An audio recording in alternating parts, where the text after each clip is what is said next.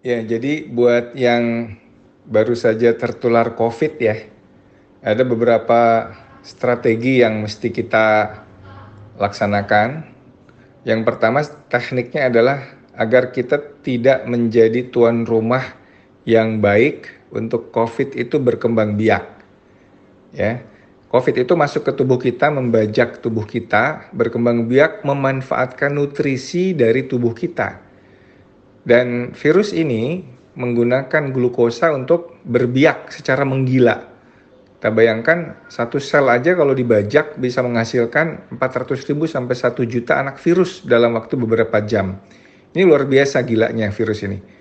Oleh karena itu, strategi untuk biar kita menjadi tuan rumah yang buruk bagi virus ini adalah yang pertama, begitu kita merasakan gejala terinfeksi virus, ya, apakah itu demam, batuk-batuk, nggak enak badan, ngilu-ngilu, segera tidur, tidur, dan tidur. Karena tidur ini akan membuat imunitas kita siaga. Yang kedua adalah puasa, ya. Jangan sekali-kali banyak makan. Pada saat pembajakan virus di awal, itu kita harus banyak puasa agar virusnya tidak dapat makan.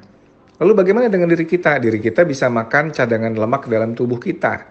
Jadi tidur dan puasa. Berapa lama? Kalau bisa 16 jam, 20 jam tidur dan puasa ya.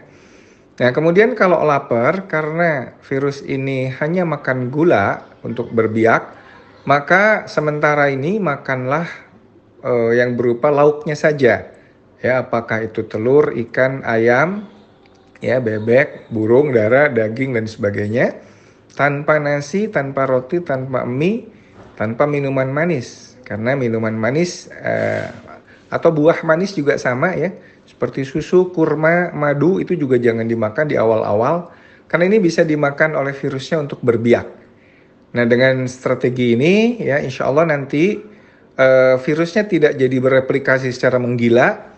Nanti dalam 2-3 hari insya Allah ketika fase recovery itu tiba, yaitu pada saat kita mulai timbul nafsu makan dan gejala-gejala itu sudah menghilang, tubuh kita merasa enak, barulah kita boleh makan banyak, tapi tentu tetap dikurangin jumlah karbohidratnya, ya, utamakan proteinnya untuk membuat antibodi.